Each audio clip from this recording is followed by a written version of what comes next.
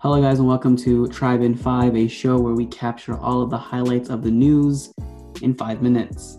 I'm your co-host, Ozzy. And I'm your other co-host, Belicia. And today we are going to be covering some of the news that's been very important in today's world. Starting off with Ruth Bader Ginsburg's death. For those who do not know, Ruth Bader Ginsburg was a Supreme Court justice, and she fought for women's rights. So, what do you think, Alicia? It seems like she was in politics for a really long time, like 1980. That's like 40 years. Basically, that's a really long time. She was appointed by Bill Clinton, and that dude was president before I was even born. So before I was even a cop, bro. she fought for women's rights, and I think she was a role model for not only women across the world, but I think for everybody. She stood up for what she believed in, and I think we need a lot more of that, especially in today's world of Black Lives Matter and all these protests going on.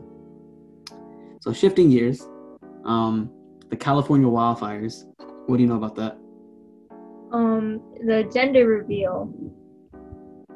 Yeah, the gender reveal. For those who do not know, if you've been living under a rock, the California wildfires were started by a gender reveal party where basically a pyrotechnic device was set off. I don't know. The news was very vague what set off the device.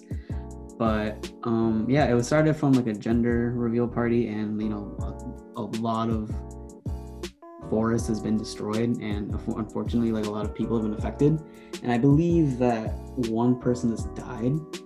So I kind of think that a gender reveal party was kind of unnecessary, and I know we did a story on this on the tribe, so I feel it was very unnecessary in the fact that especially because it's a pandemic, and it's such huge theatrics too. Yes. So, and in terms of the pandemic, it's definitely not in people's best interest to have a party right now. Mm-hmm. But at the same time, I kind of understand having a child is a very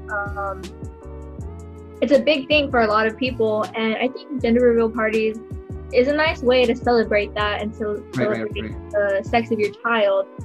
But I think it might have been a little extreme. They might have gone a little overboard. But I don't think gender reveal parties are inherently bad or anything like that. I mean, of course, to each is their own. And I think maybe the theatrics could have been dialed down a little bit because, California is pretty renowned for their wildfires.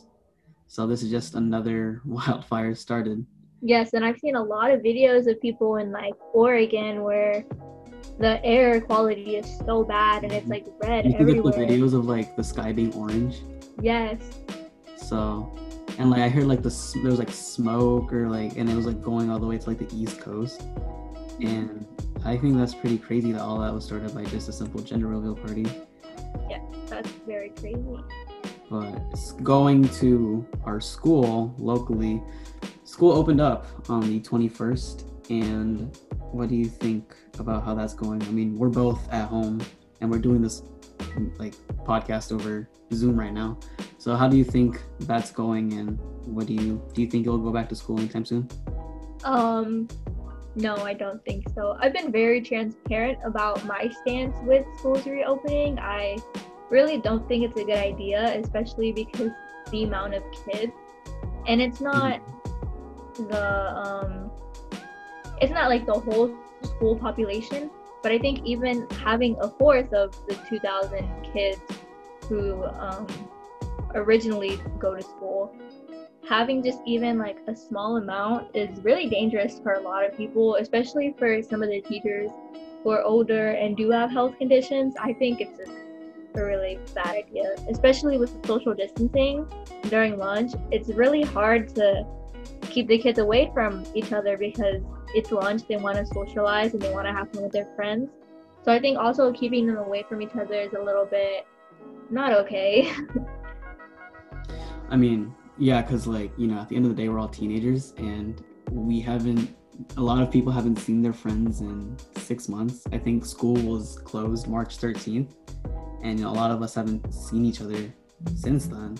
And it's hard. It's like hard to keep even like this is just 400. I think it was like the number was reported like yesterday. It was like 400 kids came. Yeah, about 400. And if 400 kids and like it's only like the first week, so I don't want to like talk too soon, but like if 400 kids starts getting too much to handle, like imagine like kids slowly trying to come back. So I think our school is handling it the best way that they can. Definitely.